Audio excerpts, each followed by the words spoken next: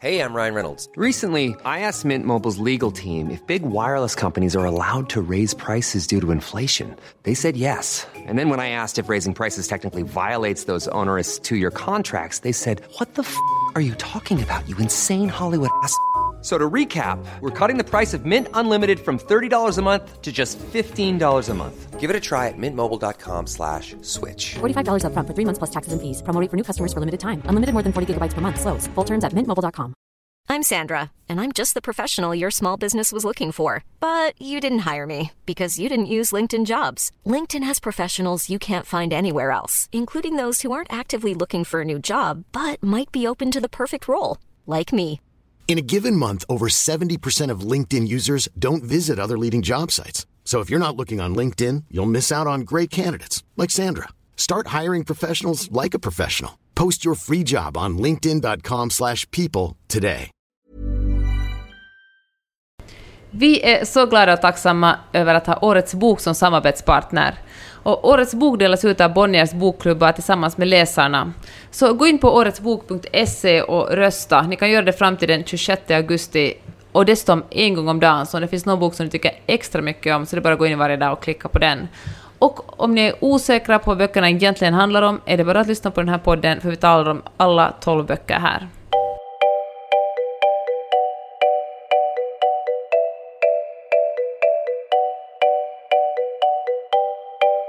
Det här är Mellan raderna med Gide och Öman, en podcast om läsning.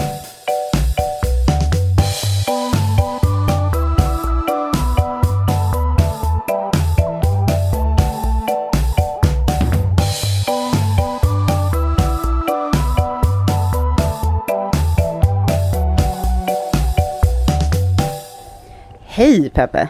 Hej Karin! Vad har du läst i veckan?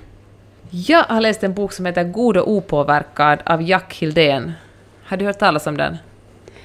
Är han inte lite sådär den nya Ronny Sandahl, lite så här skarp och svår kvällstidningsjournalist, intellektuell, eller? Han jobbar, exakt. En blivande kulturman.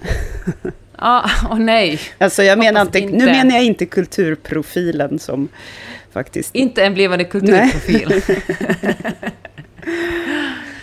Förresten, på tal om det, alltså har kulturprofilen gjort att kulturmannen ser ganska bra ut i jämförelse? Ja, absolut. Det är liksom relativitetsteorin. Yes. Nu är det så här, ja, jag är minsann ihop med en kulturman. Ja, nej Karin, det är faktiskt ingenting att skratta åt, det är allvarliga saker det här. Men åter till kulturmannen av den goda sorten. God och opåverkad heter alltså romanen, och jag kom ju hem till min svärmor för några dagar sedan och hittade en hög med recensionsböcker, vilket gjorde mig otroligt glad. Och så var det en jetlag-natt som jag inte kunde sova, och då tänkte jag, då tar jag den här och läser den. Det är alltså så här, för er som inte är helt insatta i Peppes privatliv, så har hon och familjen tillfälligtvis flyttat till Sverige över sommaren och bor då hos din svärmor. Och det är dit som recensionsexemplaren från svenska förlag ofta skickas. Så då fick du som en liten julafton när du kom hem dit. Ja, men det var det verkligen. Tänk att få komma och frossa i en hög av böcker. Otroligt fint. Och tänk också att min svärmor har gått till posten och hämtat ut de här böckerna. Det är ju också... Det är ju kärlek. Ja, det är det verkligen. Jag blir rörd. Den här Goda opåverkad handlar om en kille som heter Isak som lever i Stockholm, skriver för en kvällstidning, skriver kulturtexter. Det finns några ganska klara kopplingar till författaren själv, men vem skulle inte skriva om sig själv? Alla författare skriver. Finns det några olikheter, tror du? Eller det kanske inte har kommit dit än? Men jag vet faktiskt inte, för jag känner ju inte Jack Hildén så bra, så att jag vet faktiskt inte. Men det är en väldigt brutal beskrivning av en man i hipster Stockholm och en Tinder-generationens man i hipster Stockholm, om vi säger så. Påminner mig väldigt mycket om Isabelle Ståhls Just nu är jag här. Kommer du ihåg att vi talade om den i podden för... Ja, och jag kommer också ihåg att vi har pratat om ganska många romaner, både svenska och finska, som handlar om ung hipster man som vandrar runt i en stad. Och Johannes liksom, Ekholm. Ja, och liksom skriver och våndas. Det är ju ett vanligt litterärt tema ända sedan Rimbaud och Verlaine och liksom Unge Werther och sådär. Det är ju inte sagt, jag menar med det sagt, det är inte ointressant på något sätt med unga människor som våndas. Det är ju rätt givande att läsa om det. Ja, den här unga mannen lider av reumatism och han skäms lite för det. Han har inte supermånga vänner som yngre och han skäms ganska mycket för det också. Men det som han har är en flickvän och när flickvännen är bortrest så då raggar han folk eller kvinnor på Tinder. Så det handlar ganska mycket om hur Tinder fungerar för den här personen. Tinder fungerar ju lite olika tydligen för olika personer men han använder den att ha sex med olika kvinnor medan hans tjej är borta. Och det är väldigt cyniskt är kanske fel ord, men väldigt kallt på något sätt skrivet och väldigt kliniskt och väldigt detaljerat. Jag ser inte att när det kommer en sexscen att kameran måste liksom zooma ut och zooma in på den brinnande brasan liksom. Men det är väldigt mycket hårstrån på ollonet och så får han kondylom och så bränner man bort vårtorna eller blåsorna. Det är den brinnande vårtan istället man zoomar in på. Ja, exakt. Kommer det här avsnittet att heta Den brinnande vårtan? och det är liksom... Jag förstår att det är någon slags... Det finns en effekt i att verkligen gå så nära. Alltså den här litterära kameralinsen går verkligen jättenära in på folks bröst och hud och det är blod och bajs och sperma och liksom mens och som jag säger också blod och alltid men det är det läskigaste blodet, det får vi aldrig glömma. Ja, i litteraturen. Glöm aldrig, kulturen. never forget. Glöm aldrig och i det. världen. Det finns ingenting som är så farligt som mensblod. Det har ju mensblod. magiska egenskaper som gör män impotenta.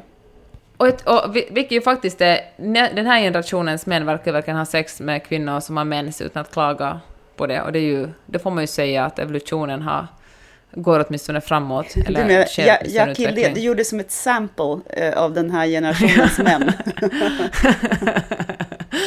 Förlåt. Anekdotisk bevisföring i form av fiktion. Det är en helt ny... Fiktion.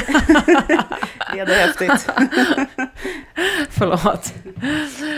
Och mycket snack om orgasmer. Men jag tror faktiskt inte att jag tror inte Ulf Lundell har så mycket. Ni vet, det här är mina egna fördomar. Han har kanske inte så mycket menssex. Jo då, det hade han visst. Han är ju, som vi alla vet, hipsterns föregångare. Jag minns fortfarande en scen ur Jack, eller om det var någon annan roman, där han skulle gå ner på en tjej och drog ut tampongen med ett snöret med tänderna. Ja. Var det Jack? Var det den? Alltså det är ju en scen som att... Vet du ofta jag återkommer till den scenen? Jaha! Alltså det är verkligen en... Ja, den har man ju tänkt på många gånger. Ja, men ska vi lämna det här med kroppsvätskorna för de av er som mot förmodan kanske... är kvar och lyssnar på den här podden efter den här hela diskussionen. Men vad tror du han vill med det här äckleriet? Är det liksom att visa taffligheten i... Men jag tror att vi vill komma nära, att liksom väcka känslor och komma läsaren riktigt nära. Verkligen bjuda in läsaren i, liksom sätta läsaren i den här huvudpersonen Isaks kropp och liksom verkligen suga in den i historien. Och jag tror att det här kan ha två effekter. Antingen blir man insugen eller så blir man bortstött liksom och känner att nej, jag tänker inte vara med om det här, utan jag kommer bara liksom att hålla i den här boken på avstånd och liksom skumma igenom de här intima scenerna. Men utan att ha läst själv så blir jag ändå lite imponerad. Jag tycker att det är skickligt att spegla det här ytliga och lite pirriga och så här lite, vad ska man säga, romantiserade eller åtminstone sexualiserade och mytomspunna med det där casual, snabba sexet. Det liksom min partner är borta, kom hit och det är bara lust och åtrå och härligt. Hon kan komma in när som helst. Och, men det och så här lite inte som alltid folk kanske tänker finns i filmer och så. I filmer håller de ju jämt på. De bara tittar på varandra och sen så är det någon som trycker upp någon mot väggen. Det händer ju inte så i verkligheten. Eller i alla fall inte i min verklighet. Nej, men du vet om att du är gift eller vad? Nej, men ändå. Och då tänker jag så här att det är ju lite snyggt ändå att skala av den där och gå in på så här, egentligen är det ju faktiskt ett ganska märkligt utbyte av kroppsvätskor med vilt främmande människor. Men vet du, den är ganska sorglig den här boken, för den där personen finns inte. Det är inte som det är inte som Kim Basinger i 9,5 veckor. Alltså det är inte liksom passion och sex, utan det är mest så här tvångsmässig bekräftelse. Alltså det är sällan som pulserande åtrå, åtminstone som han beskriver det, utan det är mest så där att jag gör det för att jag kan göra det. Jag gör det för att de här kvinnorna finns tillgängliga på Tinder och min tjej är borta. Jag fyller någon slags avgrundsdjupt hål i min själ genom att ha sex med de här kvinnorna. Eller så gör du inte det. Ingenting mycket. Känns ju så futtigt och så ensamt som när man får reda på att liksom Bill Clinton kör någon pervolek med en cigarr på en praktikant. Man blir ju bara, det är så genant. För är vi människor så små? Behöver vi den här typen av hemsk bekräftelse? Ja, tydligen. Ja, tydligen. Alla behöver det. Det är så jäkla sorgligt. Ja, men jag blir faktiskt intresserad av att läsa den här boken. Kan man skumma över de här lite mer magstarka? Ja, men det kan man. Ja. Men jag måste varna dig, för den är väldigt sorglig. Den är verkligen... det är liksom jag tycker det är en ganska tragisk generationsskildring, och nu behöver han ju inte representera hela den här 25-åriga... Men vi har redan bestämt att han gör det. Ja, i och för sig sa vi ju det redan och lagt kort ligger. Men den är... Alltså jag tycker att den är välskriven och den är bra, men jag tycker inte så mycket om den. För att du blir liksom ledsen nu när du har snöat in på feelgood. Nej, vet du vad den är? Har kommit ut i feelgood-garderoben. Ja. Nej, för den är kall, tycker jag. Och det är ju kanske jag som är en plats i livet där jag inte tycker om kalla historier. Jo, men så kan det ju vara, för det verkar ju vara meningen att den ska vara kall, eller? Förlåt, nu avbröt. Exakt, jag menar precis så är det. Det är meningen, det är liksom en skickligt skriven bok. Men jag ser att den är bra, men jag tycker inte om den. Men det kanske är också bra, för det betyder att den väcker någon slags känsla i mig. Påminner, det låter verkligen som att den påminner om Isabelle Ståhl-romanen. Jag tyckte faktiskt också att den var bra, men jag tyckte inte så himla mycket om den heller, om jag minns rätt. Men de borde skriva en roman ihop där deras huvudpersoner träffas. Och har liksom helt känslokallt Tinder-sex. Och göra en Netflix-special på det. Eller så blir de jätteromantiskt kära. Det är det som händer. Liksom, det blir 2 minuspoler bara. Så blir det så här: you can leave your hat on. Kommer Mickey Rourke in och det är liksom yoghurt och det är choklad. Det är allt möjligt. En gång när jag pluggade i Holland så var det en portugisisk kille som gjorde en striptease för mig och min kompis Annika. Va? Men han spelade You can leave your hat on. Han spelade You can leave your hat on och det gjorde han. Men inga mer. Nej, men var det här en sensuell upplevelse eller en komisk upplevelse? Men alltså både och. Den var både chockerande. Men alltså för när han kom ner till kalsongerna, vi trodde att det inte skulle gå längre än så, då hade han klippt sönder sina boxar så det var liksom bara fransar som föll ner från midjan. Var det här en del av ditt vardagliga umgänge i Portugal? Nej, men att i Holland alltså, men han var portugis. Ja, men då det var det. Var det i Holland. Ja. Så, ja. Så det där fick du väl till frukost tillsammans med morgonjointen. Exakt.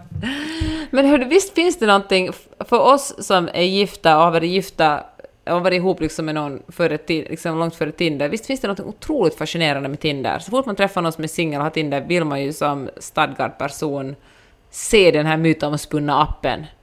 Ja, man blir jättenyfiken. Rör ingenting, du får inte swipa.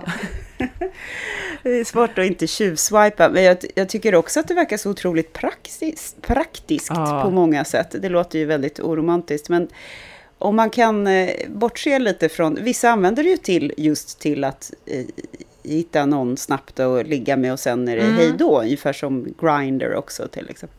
Men jag känner ju flera som också använder det till mer seriös dating där de liksom skriver om vem man är och vad man gillar och så har träffat människor som de tycker väldigt mycket om. Och jag tycker, det kanske har med åldern att göra, men jag tycker att det verkar så otroligt skönt att inte vara på krogen. För där kommer människans... Man får gå och lägga sig i tid. Fulaste sidor. Nej, för folk är så osköna. Och jag själv med höll jag på att säga, nu låter det ju hemskt. Jag läste en artikel av en alkoholforskare som var i DN jag vet inte varför jag får det i min DN-feed. Som kurerar, det är bara så här psykiska sjukdomar, alkoholism och familjeproblem kommer in i min feed hela tiden. Ja. Jag tycker väl sånt är intressant så jag vill klicka på mycket av det. Men då så var det en alkoholforskare som sagt som sa det att den här myten om att människans sanna jag kommer fram med alkoholen den är så korkad rent ut sagt. Han uttryckte det inte så, men han sa det att om en människa blir sömnig och sluddrig eller trött eller ouppmärksam när hen dricker, vilket händer de allra flesta, då skulle i så fall det betyda att dess verkliga jag är att typ sova hela tiden. Och så är det ju inte. Eller ljuga hela tiden eller vara så här psykopatiskt våldsam ifall någon nu tänder till på fyllan. Men vet du nu, betyder det här att det är en ursäkt? Man kan säga sorry, jag var full och då nej, det var inte jag som gjorde det. Nej, det gör det inte, utan det betyder att vi måste sluta romantisera det här med att vi blir lite bättre och lite härligare när vi dricker. För vi blir ju oftast ohärligare i de sammanhangen. Och den delen av hjärnan som stänger ner först är den här resonerande sidan som är så här, ja men det här var ju en snygg person som jag kanske hade velat ha mer kontakt med om det nu inte vore så att jag vore lyckligt gift. Men den här bisatsen, om det nu inte vore så, den försvinner ju hos vissa under påverkan. Och den här forskaren var vid en alkoholklinik där han ju har fått se människor som kommer som bokstavligen har förstört sina liv. En annan myt är det här med att män kan hantera alkohol bättre. Och han sa att det är tvärtom.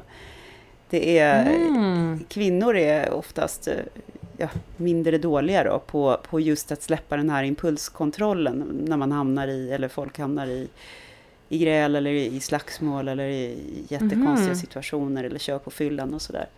Så att, ja, nu gjorde jag en lång utläggning om det här mitt i vår bokpodd. Mer om alkohol, följ Karin Gide. Får jag säga en sak till om Tinder, för det här tyckte jag var så spännande. Jag fick sitta med en kompis vi träffades häromdagen och så visade hon sina olika prospekter, folk som hade varit intresserade av henne. Heter det och så? Var det som i marknadsföring. I've got a few prospects lined up here and then I gotta put in some of my leads to make a closure. Ja. Och då hade en av dem skrivit så här, tala flytande ironiska.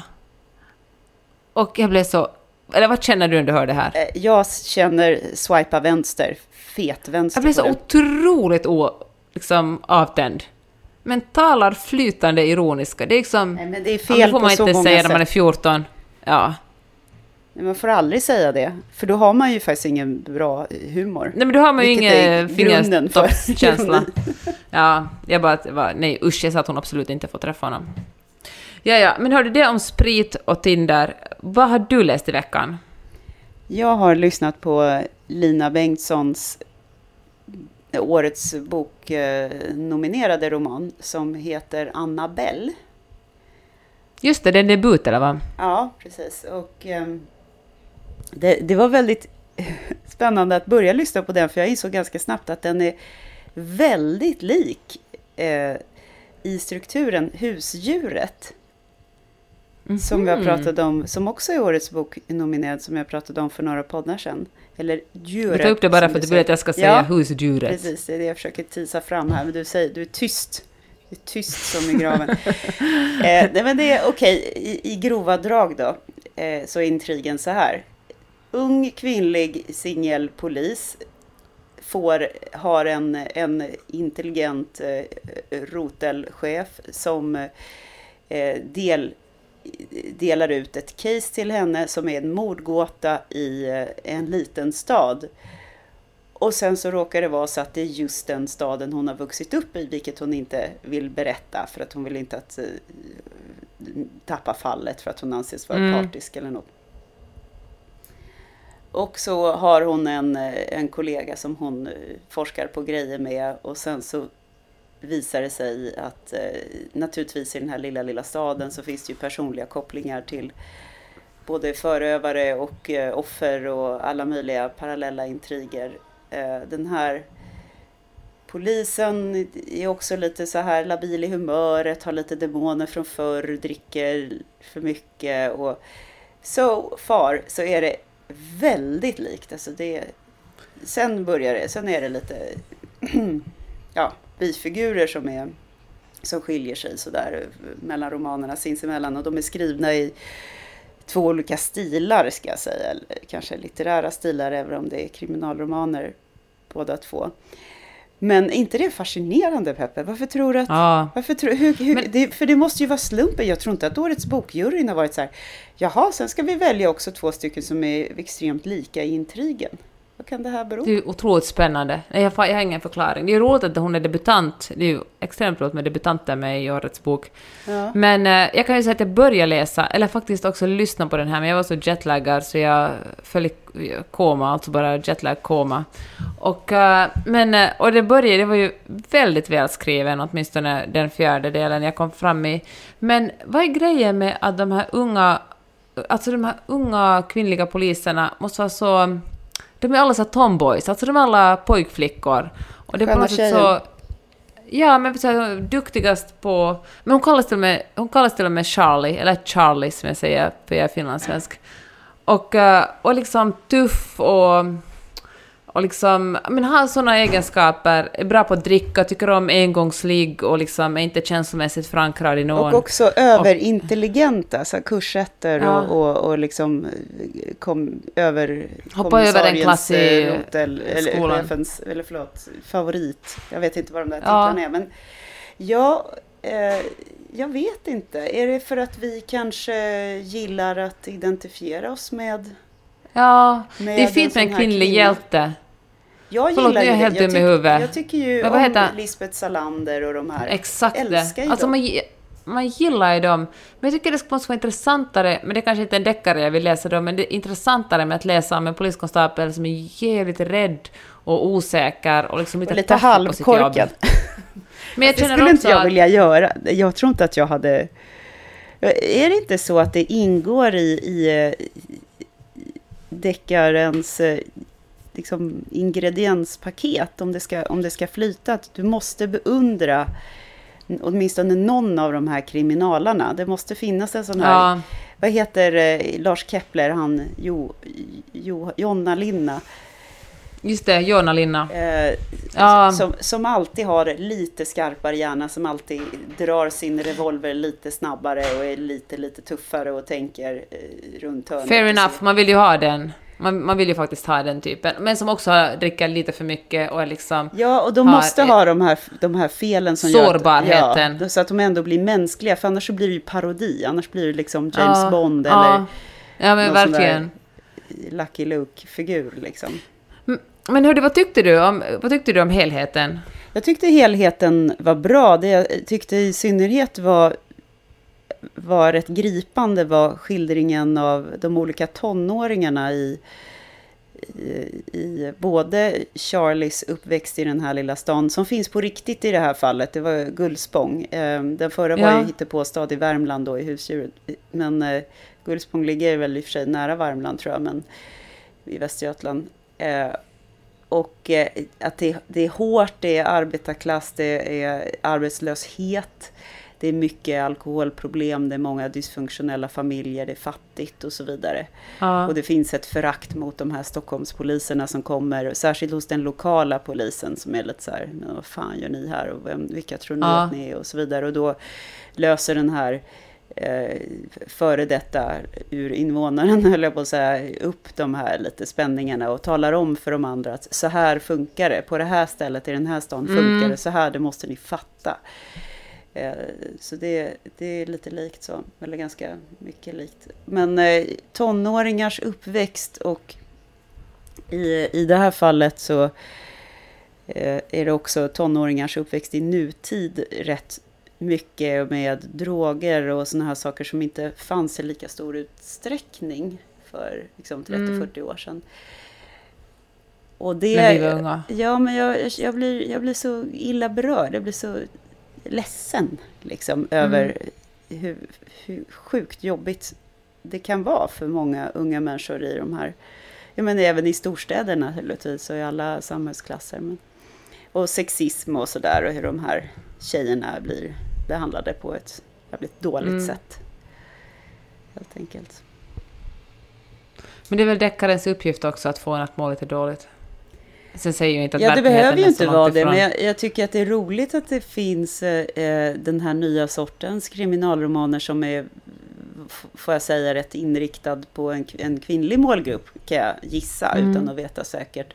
Och att det finns då rätt starka feministiska inslag där den här, det är lite Lisbeth Salander i kölvattnet kanske av Millennium, att den här kvinnliga polisen då får vara någon slags rebell då mot patriarkatet också.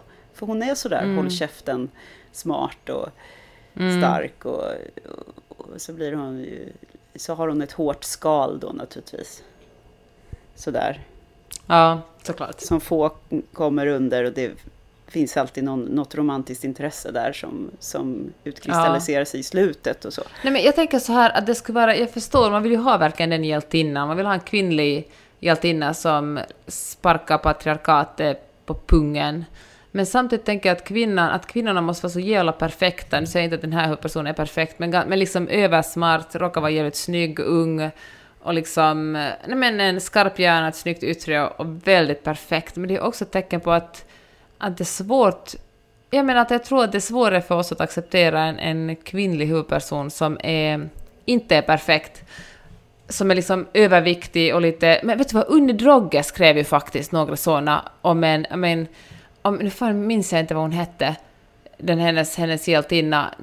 Du som lyssnar på den här kommer ihåg vad hon hette. Snälla, hjälp mig. Men jag vet att du har nämnt det här förut. Det gjorde stort intryck på dig. Jag kommer inte ihåg exakt. Ja, så hon hade en jättestor orm och hon var liksom alkoholiserad och tjock och låg med yngre killar och hon var liksom verkligen en kvinnlig antihjälte. Men du vet, folk blir ju så fruktansvärt upprörda. Om du tänker på Girls, Lena Dunham. Ja. Hon, med vilje så valde ju hon alltid att huvudpersonen, alltså Hannah, skulle ha väldigt illasittande kläder som inte alls smickrade henne, och fult klippt hår och lite så här taskig hy, och hon liksom stylade ner henne. Och sen så var det i något avsnitt, jag kommer inte ihåg vilken säsong det var, så strular Hannah till det på någon vänster. Hon hamnar hemma hos en snubbe som råkar vara en oerhört snygg äldre läkare. Och han och ligger med henne, och de har en sån där filmsexscen när han liksom lyfter upp henne på någon köksbänk ungefär. Pingisbordet. Jag kommer inte ihåg. Och det blev ju uppror i USA. Både kvinnor och män mejlade liksom in till produktionsbolaget. Det kan inte vara möjligt, eller tv-kanalen, det kan inte vara möjligt att hon med sina cellulitlår kan liksom attrahera den här top-notch-mannen. Så hemskt, sånt jävla hat blev det. Men alltså jag tror faktiskt att Lena Dunham har gjort en enorm... Att hon har gått i bräschen för kroppsaktivitet. Och sen säger jag inte att hon är perfekt. Hon har väl också sagt sina dumheter och gjort sina misstag. Men jag tycker att Girls var på många sätt gick i täten för och liksom bröt ny mark i och med att huvudpersonen var en kvinnlig antihjälte som inte var otroligt smal och snygg på ett traditionellt men som också vis. Gjorde bort sig och fattade massa korkade beslut och sådär, och var rätt narcissistisk. Och var ganska egocentrisk. Ja, precis. Jag älskar det, så smart. Förlåt, vad säger du? Nej, nu hittade jag faktiskt. Hon hette Berit Hård. Den här huvudpersonen som Unni Drogge skrev. Jag tänker också på att Amy Schumers senaste film, den här, heter den Me So Pretty eller I Feel Pretty eller någonting? I Feel Pretty, just har du sett den? Nej, men jag har läst många väldigt beska recensioner. Jag har också läst goda recensioner att hon driver med vår idiotiska uppfattning om att kvinnligt människovärde sitter i utseendet enbart.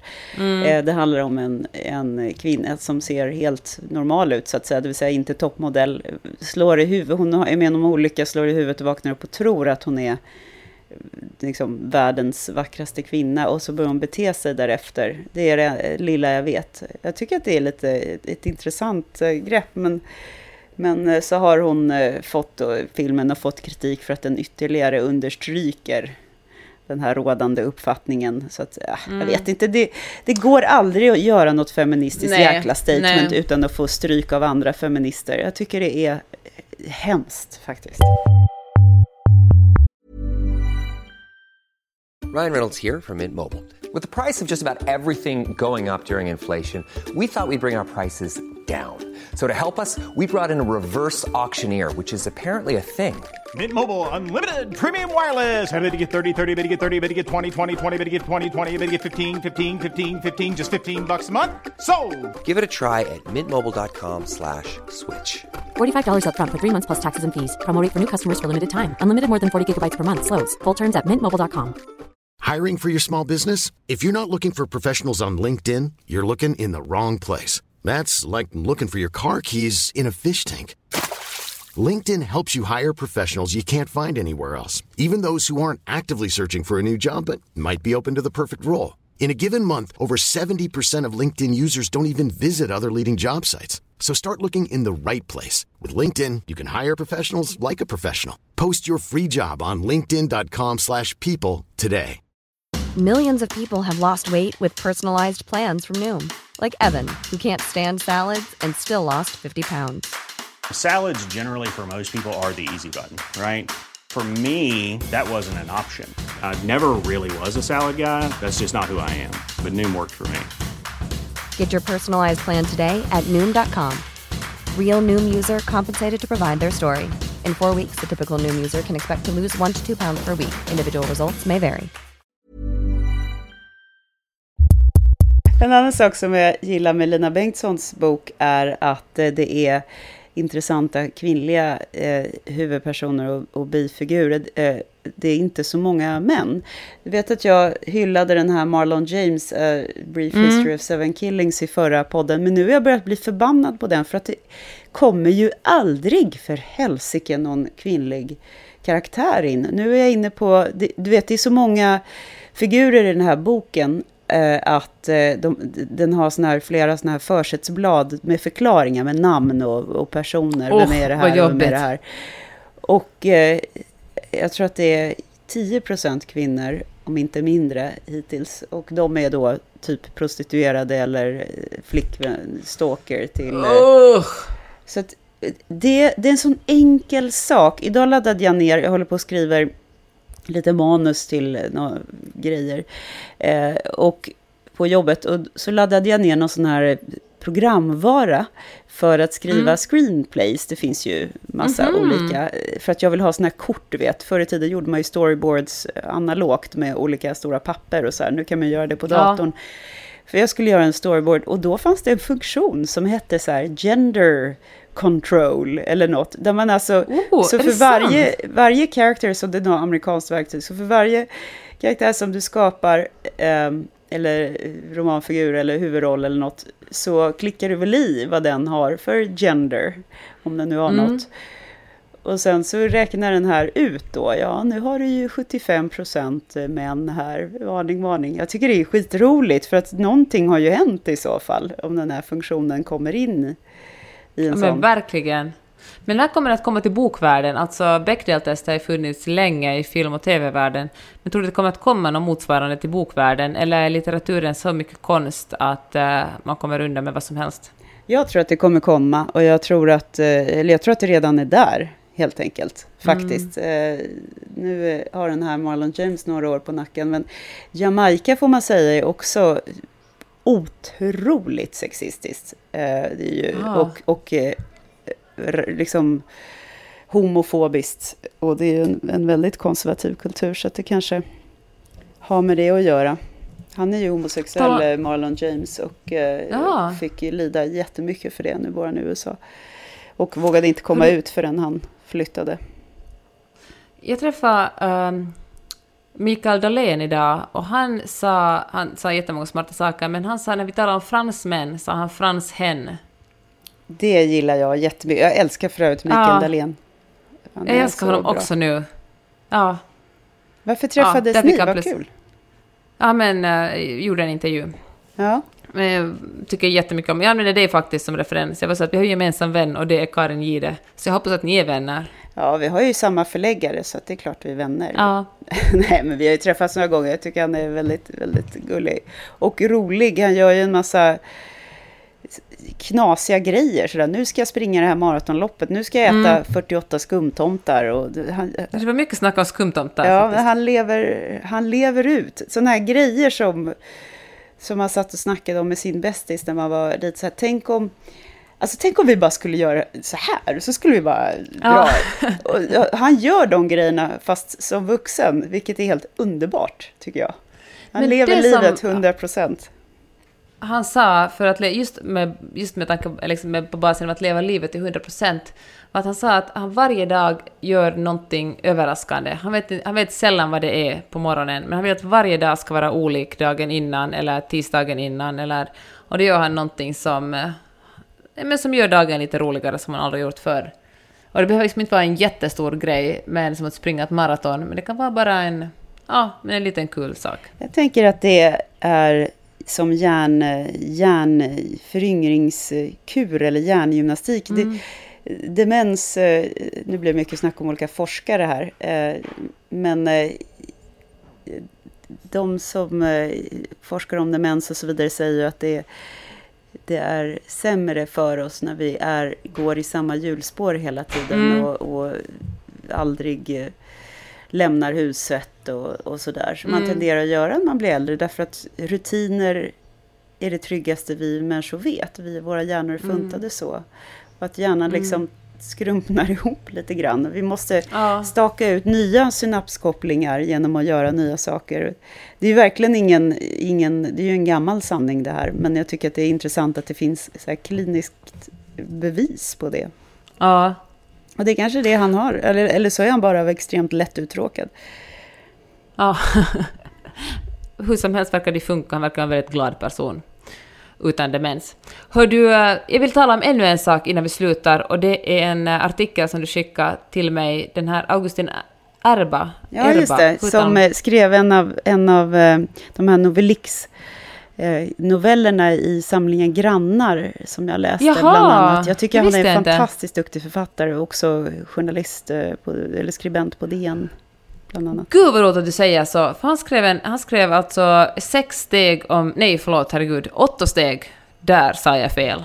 Jag sa 6 och det var 8. I alla fall 8 steg om hur man skriver en roman under en sommar.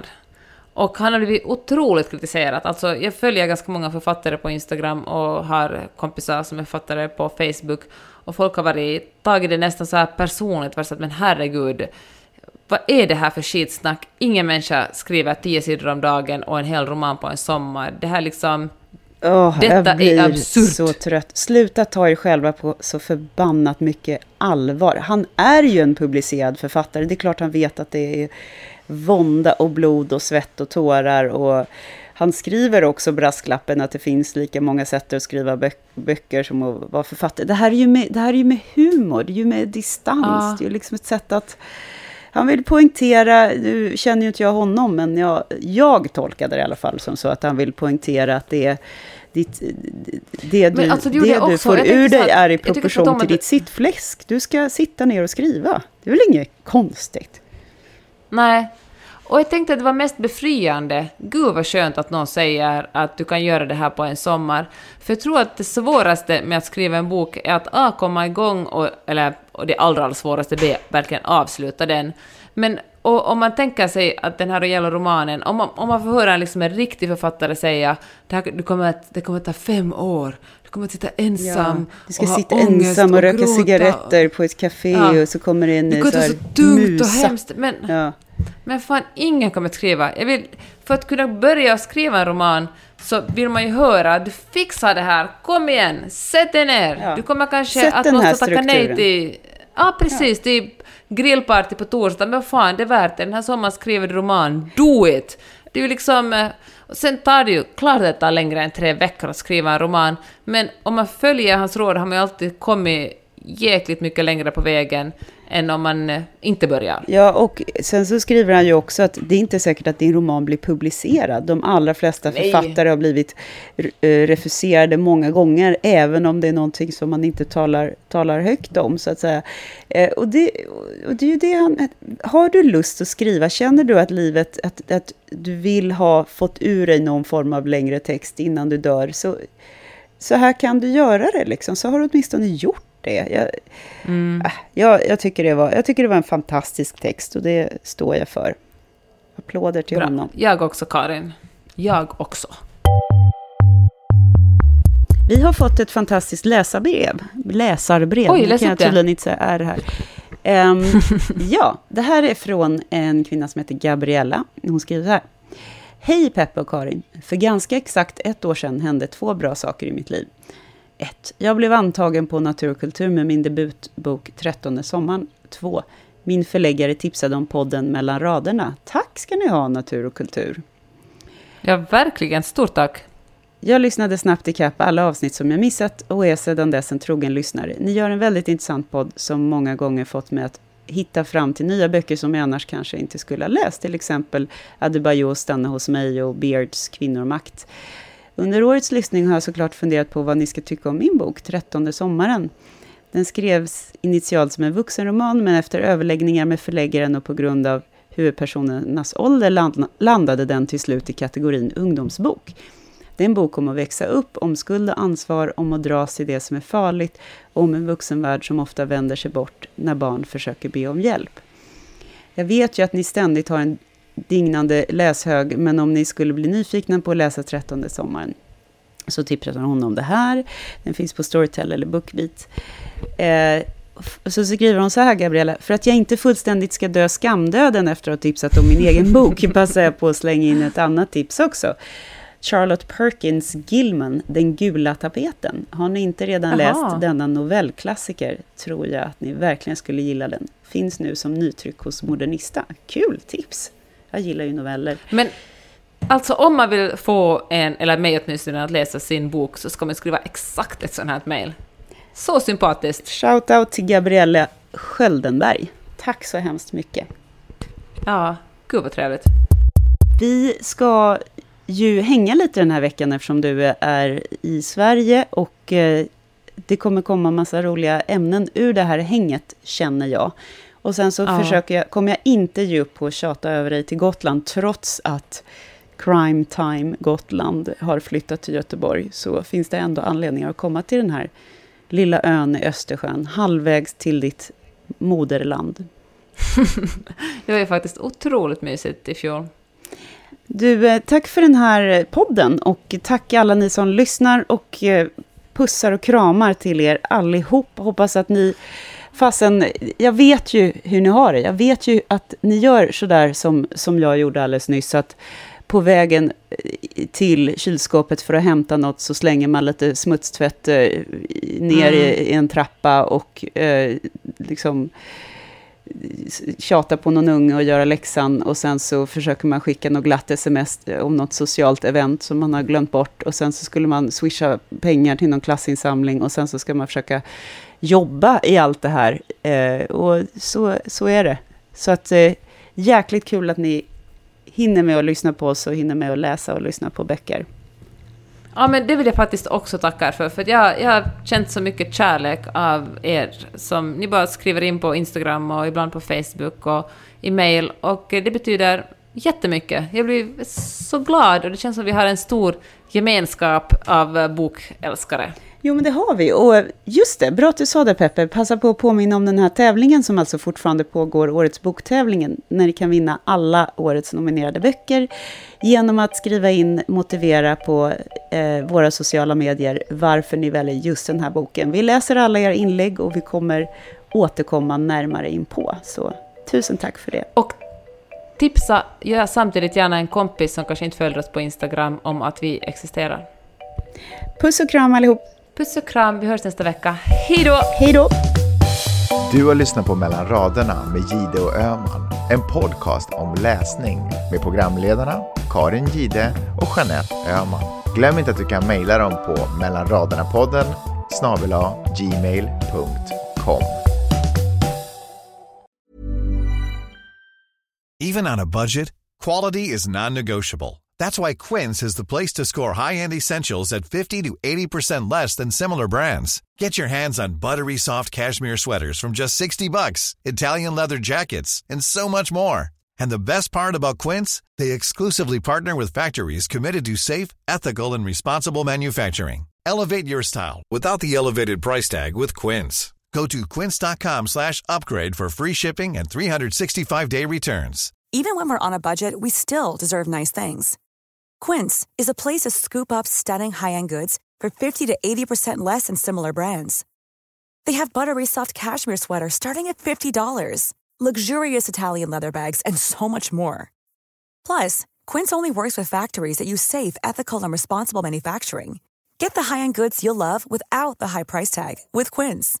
Go to quince.com/style for free shipping and 365-day returns.